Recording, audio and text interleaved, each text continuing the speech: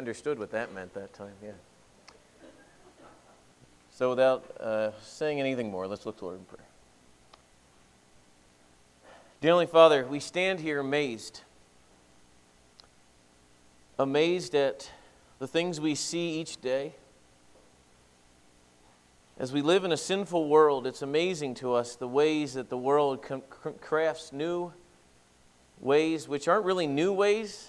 They're the same ways that sin has been going on for the beginning of time, but just different ways of doing the same sin. So, dear Heavenly Father, give us wisdom. We desperately need it. At times it seems as if you hear one thing that breaks your heart, and in a moment you hear another. As a country, we don't even know which way to look. But praise be to God. Your word shines like a beacon into this confusion, bringing clarity and hope. So help us not to waver. Thank you for these words that were brought by your Holy Spirit, penned through Peter, that speak through the ages, giving us wisdom and giving us principles to live. You've called us for such a time as this. So may we awake from our slumber, and to boldly proclaim the truth, knowing it is by the truth that people are saved. We ask these things in your Son's name we pray. Amen. If you had the privilege of either being an aunt or an uncle or a parent or a grandparent of little toddlers, you have probably said something like this: don't go by the water, it's dangerous.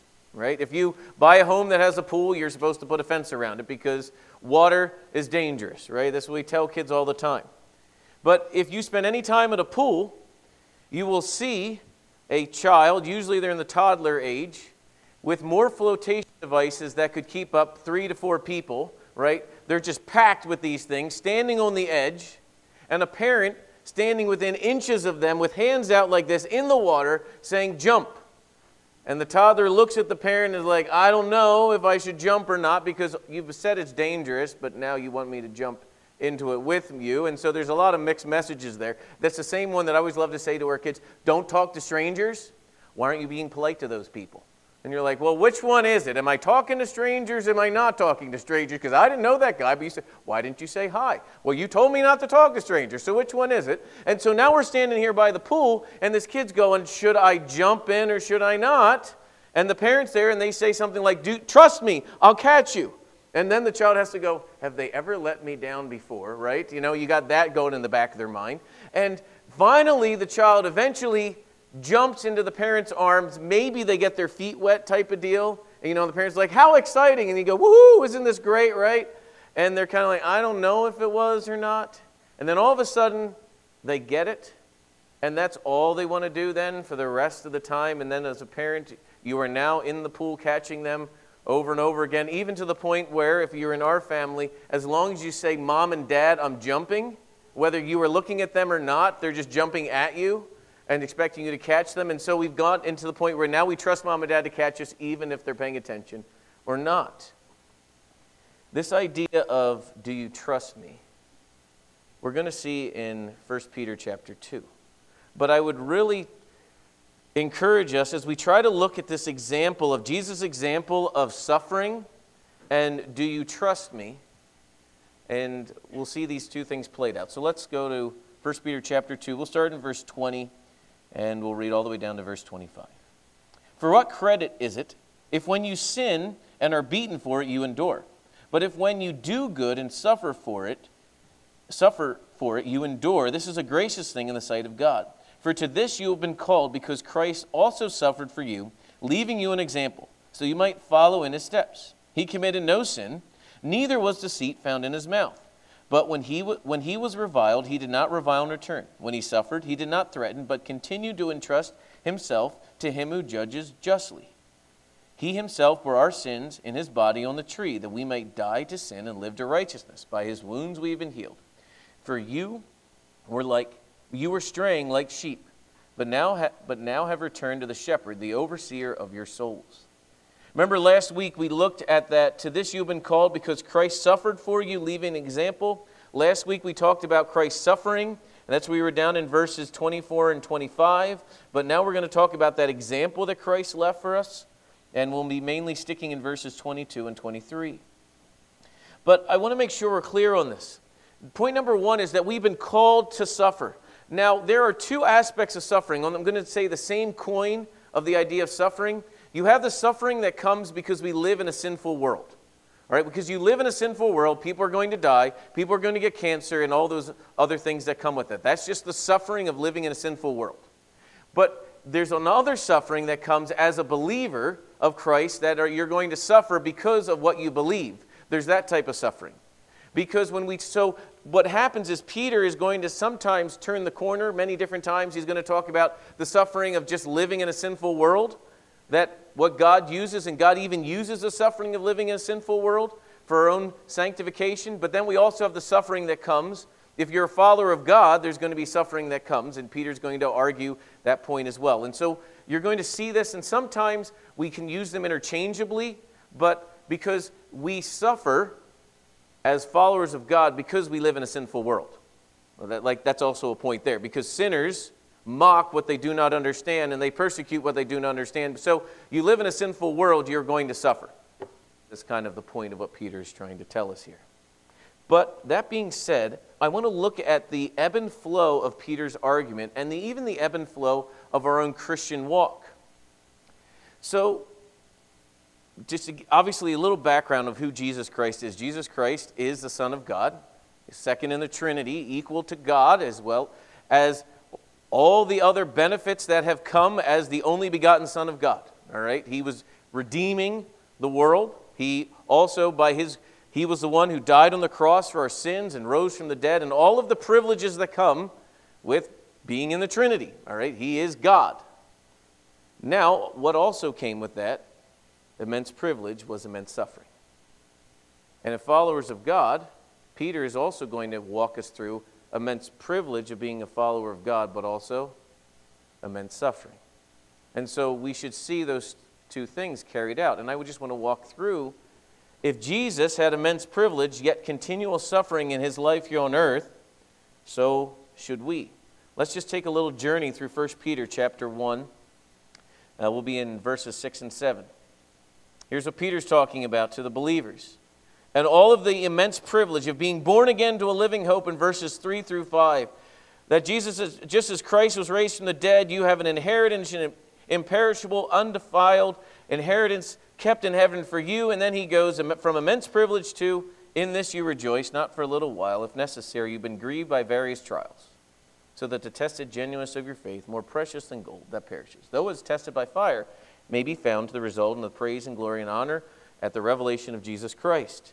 Continuing on, you look at 1 Peter chapter 2, verses 9 through 12. But you are a chosen race, a royal priesthood, a holy nation, a people for his own possession, that you may proclaim the excellencies of him who called you out of darkness into his marvelous light. Once you were not a people, now you are God's people. Once you have not received mercy, but now you have received mercy. Immense privilege of being a follower of God. Now he goes, from this standing of immense privilege, here's what you need to do. Beloved, I urge you as sojourners and exiles, as outcasts, suffering outcasts, abstain from the passions of the flesh, which war against the soul. Keep your conduct amongst the Gentiles honorable, so that when they speak, not if they, but when they speak and they say you're evildoers, they will see your good deeds and glorify God on the day of visitation. Do you see this immense privilege of a follower of God, but what? Suffering that's coming. Even to a passage of Scripture that we haven't got yet to in 1 Peter 5:10. Listen to what Peter says. And after you have suffered a little while, the God of all grace, who has called you to his eternal glory in Christ, he himself will restore, confirm, strengthen, and establish you. So after you suffered a little while, we're back to privilege. This privilege and suffering is the call of the Christian walk. This privilege does not get you out of suffering. This privilege, if you haven't learned, this privilege is what calls you into a life of suffering. But what I'd like to do for a moment is a lot of times we forget and we miss the big picture. So I want to walk through an example of living in a sinful world and trying to see the big picture of suffering and many of the things that as we live in a sinful world, many times we miss. There's a story about a man who loses his son in a tragic accident. The man goes to see this old pastor, and the tears are running down this man's eyes as his son has been lost in this tragic accident. And the man says, like many people say, "Where was God when my son died?" Where was he? The old pastor places his hands on the man's shoulders and says this: he was exactly in the same place when his son died, on the throne, in control. What he was trying to do was, the man's eyes were so down here that he didn't see the bigger picture. The man was basically saying, was God off his throne that day, not in control of things? That's why suffering came about. The old pastor was saying, no, he is in complete control. Because even in R.C. Sproul's book, Surprised by Suffering, he even says we need to look back at the big picture. Because he says there are times when we suffer innocently at other people's hands. When that occurs, we are victims of injustice. But injustice happens on a horizontal plane. No one ever suffers injustice on the vertical plane. That is, no one ever suffers unjustly in terms of his or her relationship with God.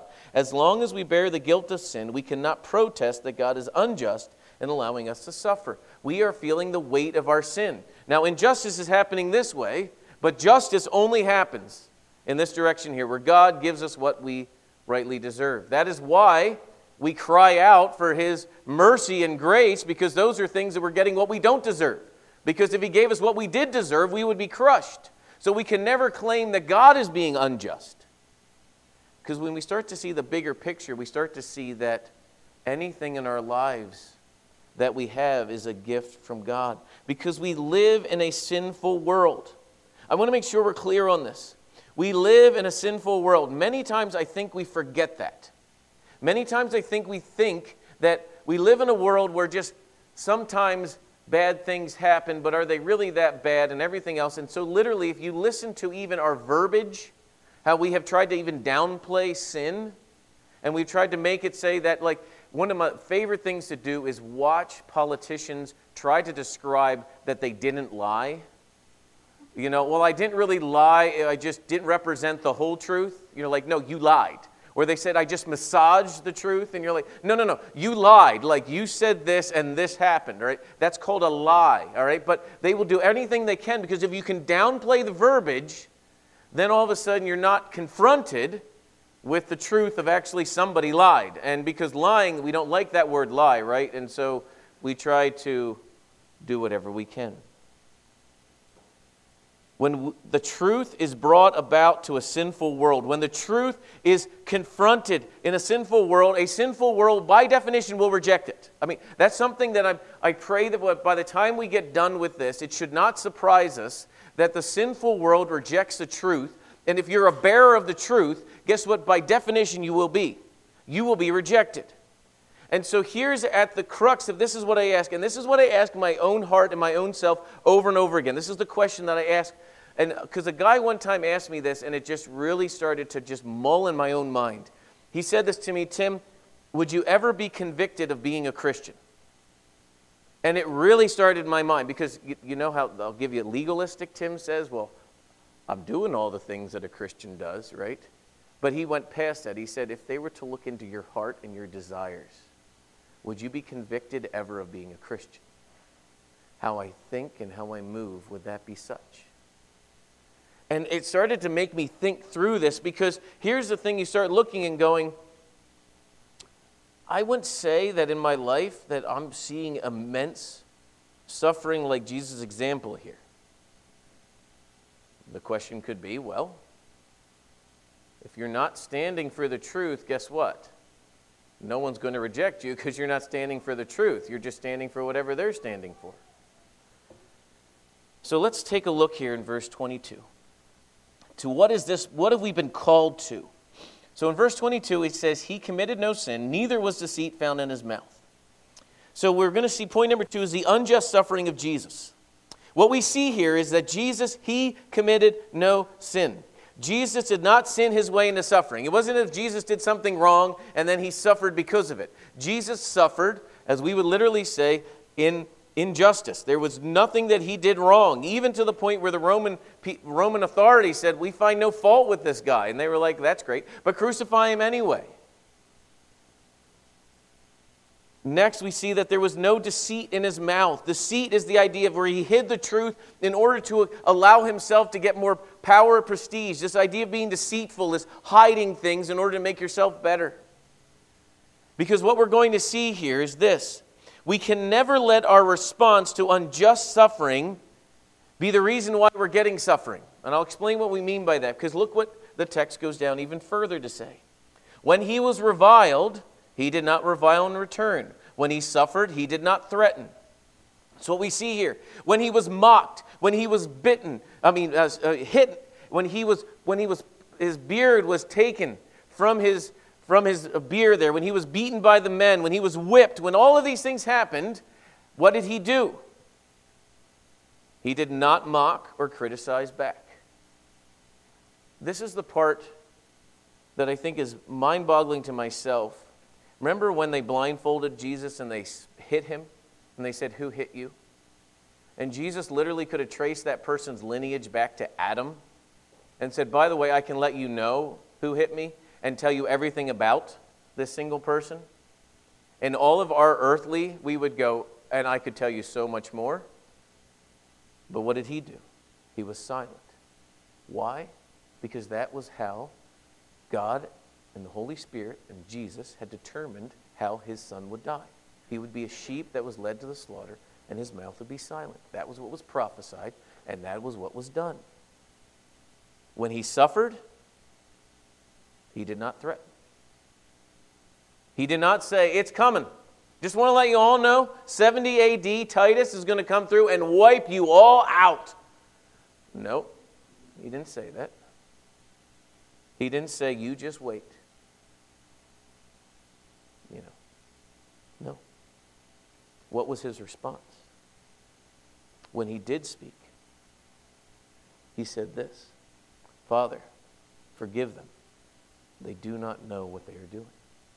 They have no clue what they're doing. Why?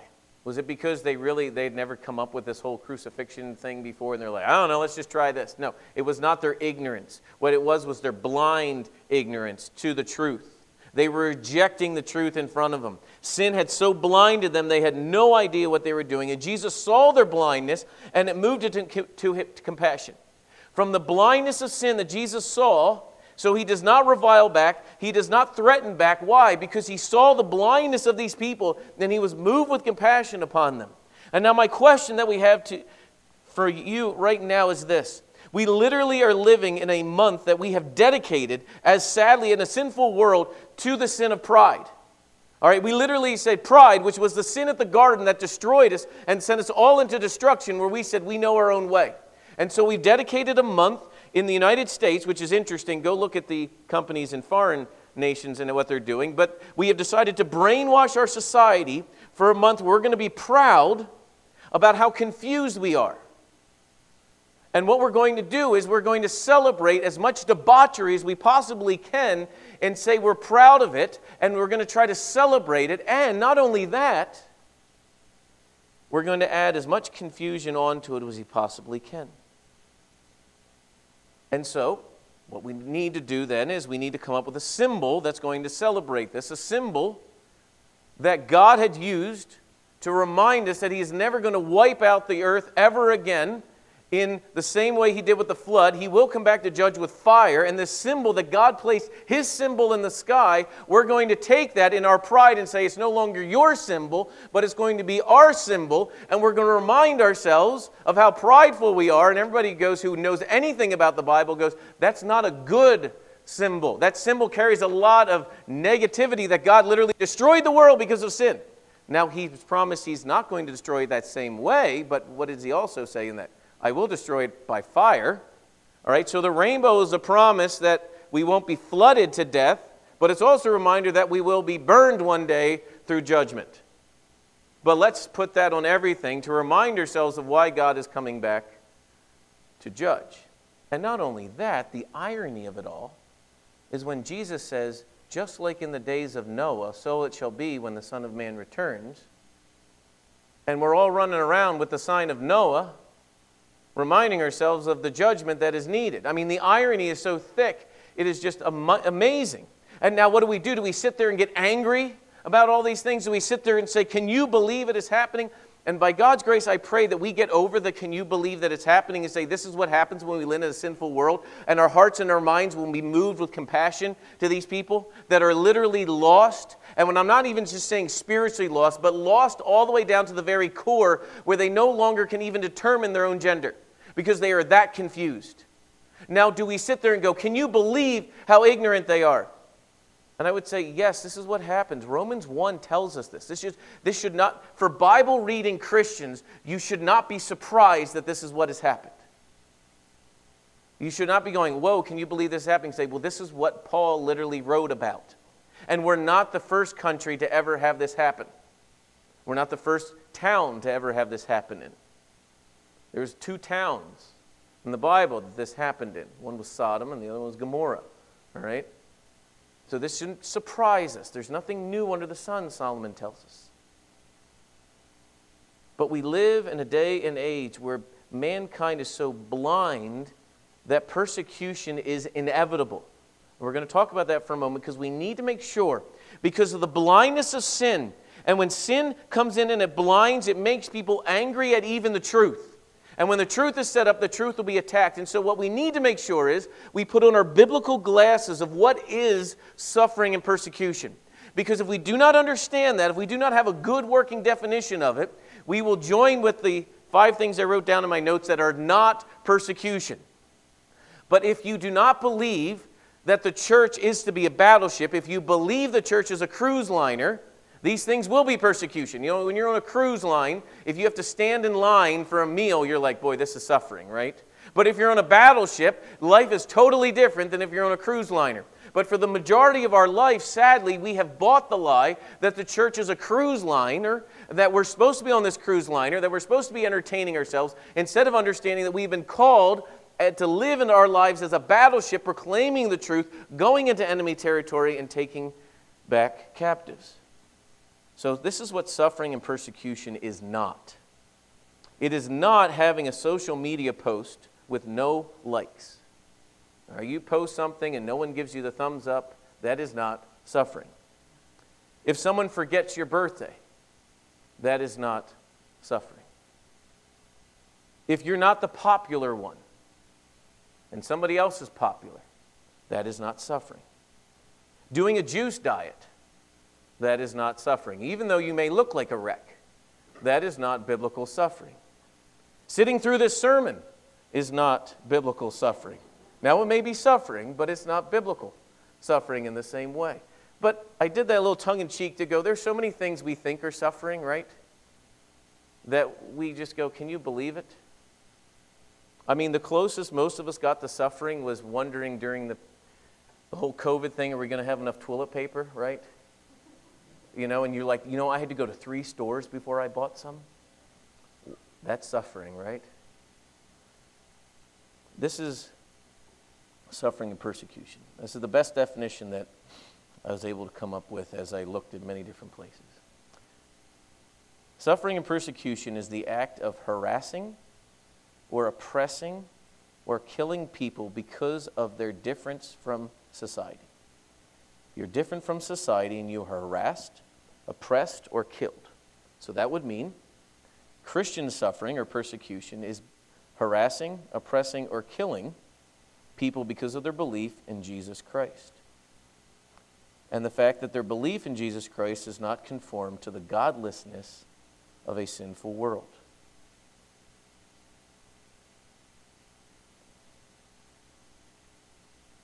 Now, Peter is here to remind us.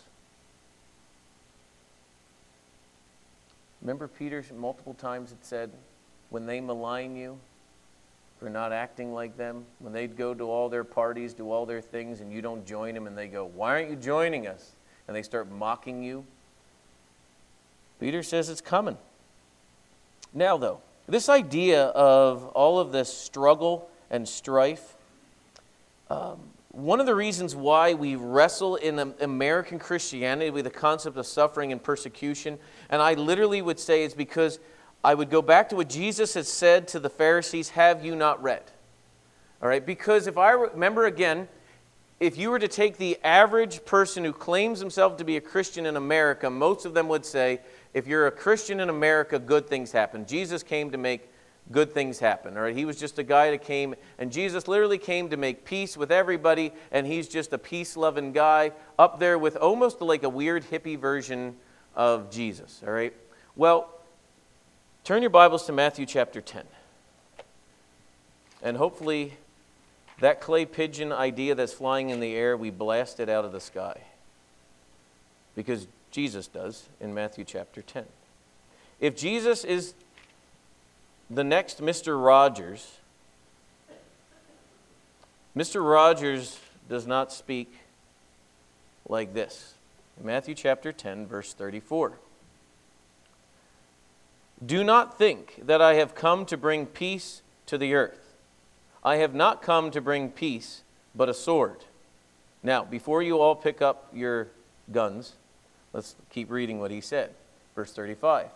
For I have come to set a man against his father, a daughter against his mother, a daughter-in-law against her mother-in-law. A person's enemies will be those of his own household. Whoever loves father and mother more than me is not worthy of me, and whoever loves son or daughter more than me is not worthy of me.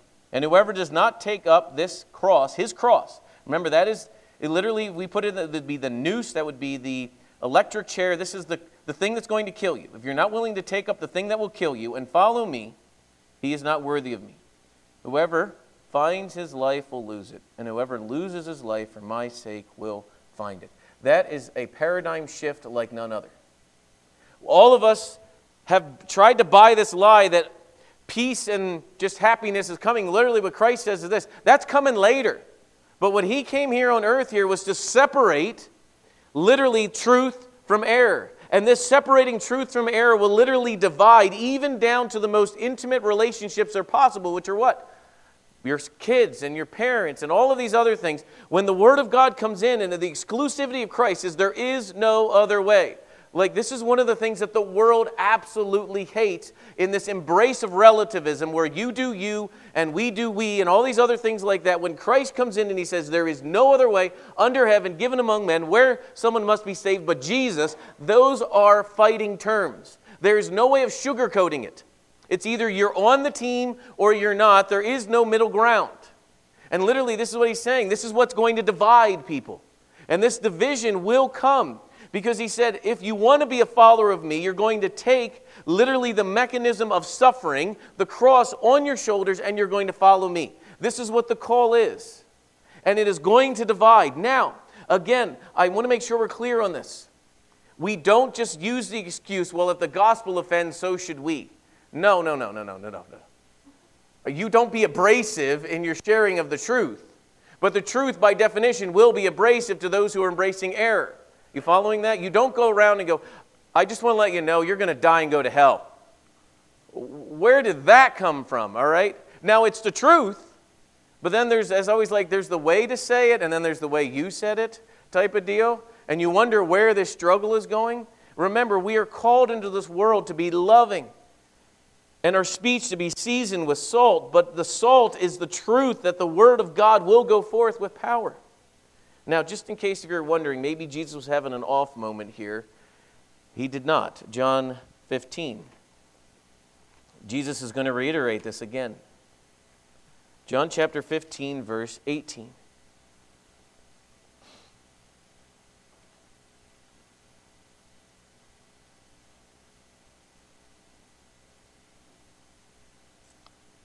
If the world hates you,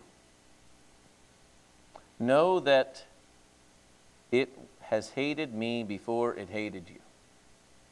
If you were of the world would love you. Remember this exile living? This is what Peter is hitting on again. Because you are not of the world, but I chose you out of the world, therefore the world hates you. Remember the word I said to you, a servant is no greater than his master. If they persecuted me, they will also persecute you. If they kept my word, they will also keep yours. And he goes on to talk about even more. They hate us. Why? Because they hated him. Why did they hate Christ? Because he stood for the truth and did not waver. Interesting, this last week, the Tampa Bay Devil Rays were celebrating as an organization the sinful lifestyles and debauchery that we're celebrating this month as a nation. And there was a group of men who were on the team that as they were handing out all the rainbow symbols and everything to be put on their jerseys and their hats, said, "Thanks, but no thanks, we're not going to wear them. We'll just wear our normal hats." And the reason why they gave was because they had religious convictions. And the world, as Albert Mohler loves to remind us, the world says you can be a Christian as long as you don't hold Christian values. We don't mind Christians, but when you hold Christian values, then we get upset. Because what the world had done was this. It's not only that you have to be silent. Silence is not okay. You have to wholeheartedly approve of what we're doing. It wasn't as if these men came out and they said, everybody who does all of these things is evil, nor did these men come out and say, we want everybody else to conform to our worldview. They just said, we're not going to wear it. They didn't even write a whole letter saying, we just want to let everybody know that we hate everybody else. No. But what the world said is, you are not conforming to our way of thinking. We cannot accept that. That is not acceptable at all. We are going to go after you, not only until you are no longer silent, we need to have you wholeheartedly approve of our sinful message. And we sit here and we say to ourselves, what, as a church body, do we need to be ready for? Because I would like to remind you that even these players and everything else about them, this whole world movement will go after these men and continually until they destroy them. Because disagreement is not an option. It is only a matter of time. And maybe the time has come, but we just haven't seen it yet. As we like to say, maybe the basement's flooding. It just hasn't made it to the first floor we're living on yet. But here's what's happening. As the church gets weaker, as we move further and further away from the Bible, the core that God has given us, it's only a matter of time until this group realizes that we can go after them. That they have convictions, but they're not really convictions. They're more like preferences. That as long as we push against them hard enough, they will cave. And I would encourage us that this suffering is coming, and this suffering will come. Literally, they did it to Christ, they will do it to us when they mock us for standing for the truth. And here's the thing that is very interesting. Some of the things that we thought were just given statements of humanity, all the way down to like who you are. As they are continually under assault, it is only a matter of time before that turns all of its weapons against the church, and the church must stand. So the key to enduring this unjust suffering, the key of Christ, when he was reviled, when he was persecuted, the key to this all. Point 3, the key to enduring unjust suffering was this. We see this here in verse 23. When he was reviled, he did not revile in return. When he suffered, he did not threaten. But here's the key. Here are the marching orders, I would even call it. When we go, how does the church survive when they come after us? How do you survive when you're an employer or an employee and all of this stuff is coming after you? What is the response? The response is this, just like Christ did, but he continued entrusting himself to him who judges justly. God judges justly. This here literally is what I believe is in the mind of Peter when he's writing this. Turn to Romans chapter 12. Here's what Paul wrote. And through the same Holy Spirit that Peter is writing this, Paul is writing Romans as well. In Romans chapter 12, we'll start at verse 16. Actually, we'll go all the way back to 14. Why not, right? Let's get a running start here. Romans 12:14. Bless those who persecute you. Bless and do not curse. Rejoice with those who rejoice. Weep with those who weep. Live in harmony with one another. Do not be haughty, but associate with the lowly. Never be conceited. Repay no one evil for evil, but give thought to do what is honorable in the sight of all. If possible, as far as it depends on you, live peaceably with all. Beloved now, you can see this urging as he's saying. Loved ones of God is another way of what he's saying there. Never avenge yourself, but leave it to the wrath of God. For it is written, vengeance is mine, I will repay, says the Lord. To the contrary, if your enemy is hungry, feed him. If he is thirsty, give him something to drink. For by so doing, you will heap burning coals on his head. Do not be overcome by evil, but overcome evil with good. The response of the believer to persecution is not to be persecuted back, but to bless them. The response of unjust suffering is to trust God and leave it to the wrath of God, who judges justly. And isn't this what Jesus taught all throughout? He says, if they ask you to carry a cloak 1 mile, what are you supposed to do? Carry it 2. If they come at you with this and they say that, you go out of your way to do what they've asked you to do, because you're not doing it for them. You are doing it for God. You do not return evil for evil. Because when injustice is done, our job is to not sit there and say, you know what? Let me be the one to do it. We leave it to God. We entrust it to God.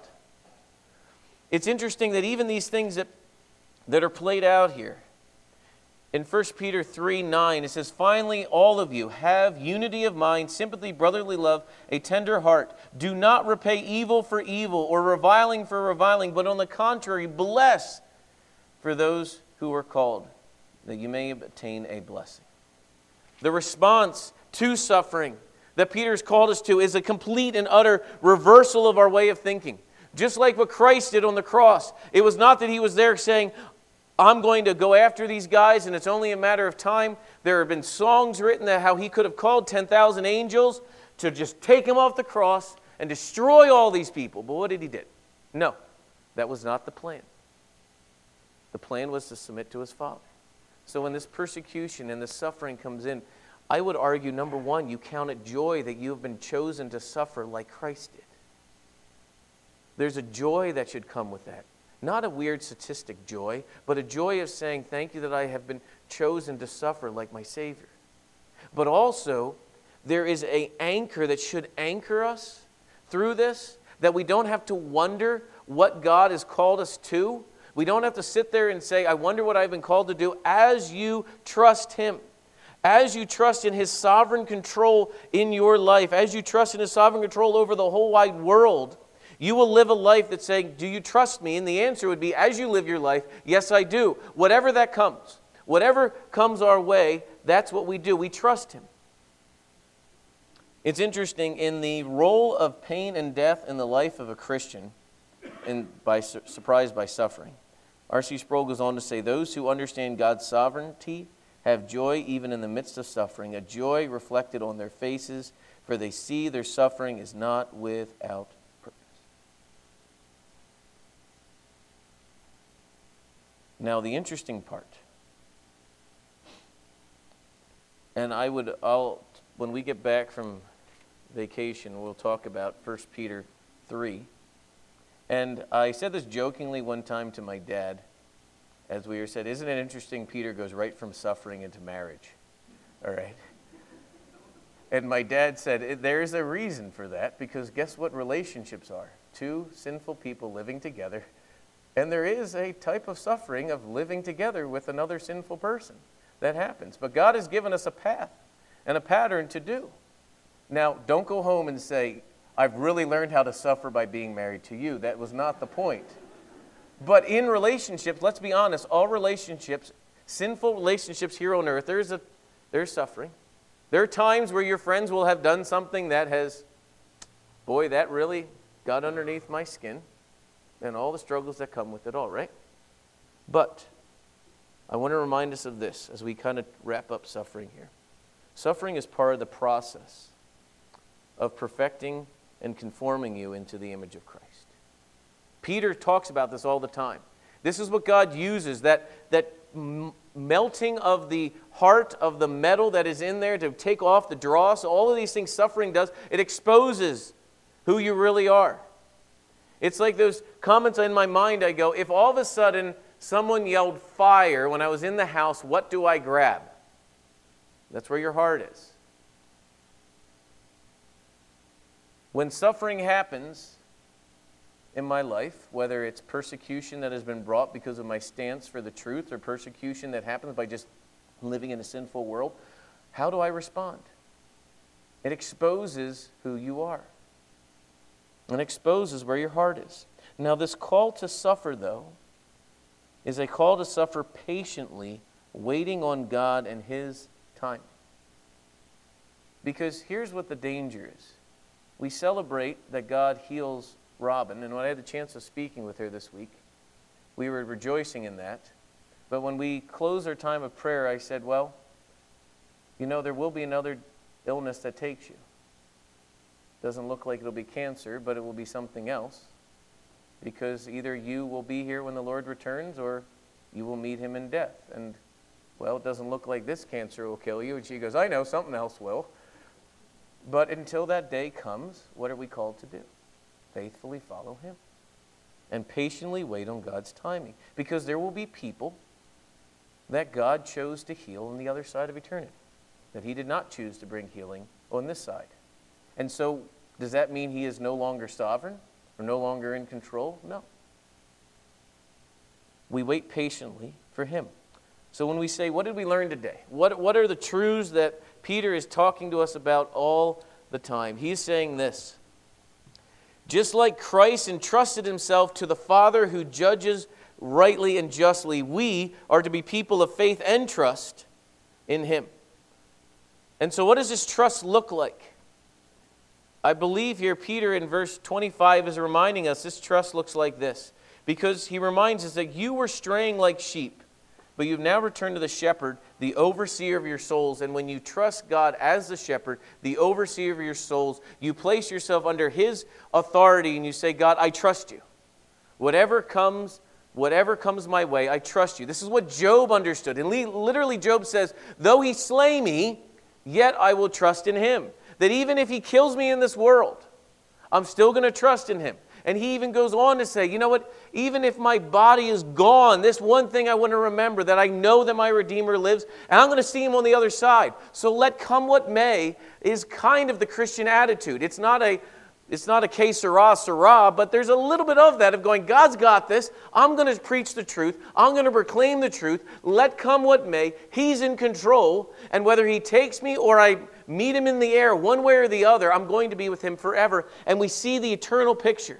And the things of this world start to grow strangely dim. And they don't cause us to become unwound. They cause us to have a heart of compassion. Because we have yet to see the sin and debauchery that's still planned for the rest of this month. We have yet to see it. So how do you respond? Does your heart break for these people? Does your heart break that you start to cry out to God, open their eyes, redeem them? Do we care enough to share the gospel with them? Knowing that we will be persecuted, knowing that by very definition of you saying that there is a truth that does not change. No matter what you think, no matter how you feel, there is an absolute truth that does not change. And as you stand on that, and as you don't waver from that, persecution, the Bible says, will come. Be ready. But you're not standing in your own strength. The Holy Spirit has been here to guide you and to comfort you and to help you. He is the great helper. That's why Jesus left. We're about ready to sing a song, Savior, like a shepherd, lead us. And this is what we are called to do, is to follow Him. And as we follow Him, these are the truths that we are about to explain and proclaim here. So let's look to the Lord in prayer. Dear Heavenly Father, thank you. Thank you that you set the example for us. That when you were reviled, when you were mocked, when you were scorned, you did not return in such, and allowed us to see the beauty of returning, mocking, and scorning with blessing. Dear Heavenly Father, help us to truly entrust our hearts and our lives to you, knowing that it's you that is going to protect us safely home. We need your help. Guide us. Give us a discerning heart that Daniel and Shadrach, Meshach, and Abednego had while they were in the foreign country, that they had purpose in their hearts that they will not defile themselves. And so, dear Heavenly Father, may we have that same boldness. that whether it's the fiery furnace, or whether it's a loss of a job, or it's a loss of a friendship, may we stand like these young men and say, let it be known to you, we're not going to serve anyone other than God. Give us that boldness. In your Son's name we pray. Amen.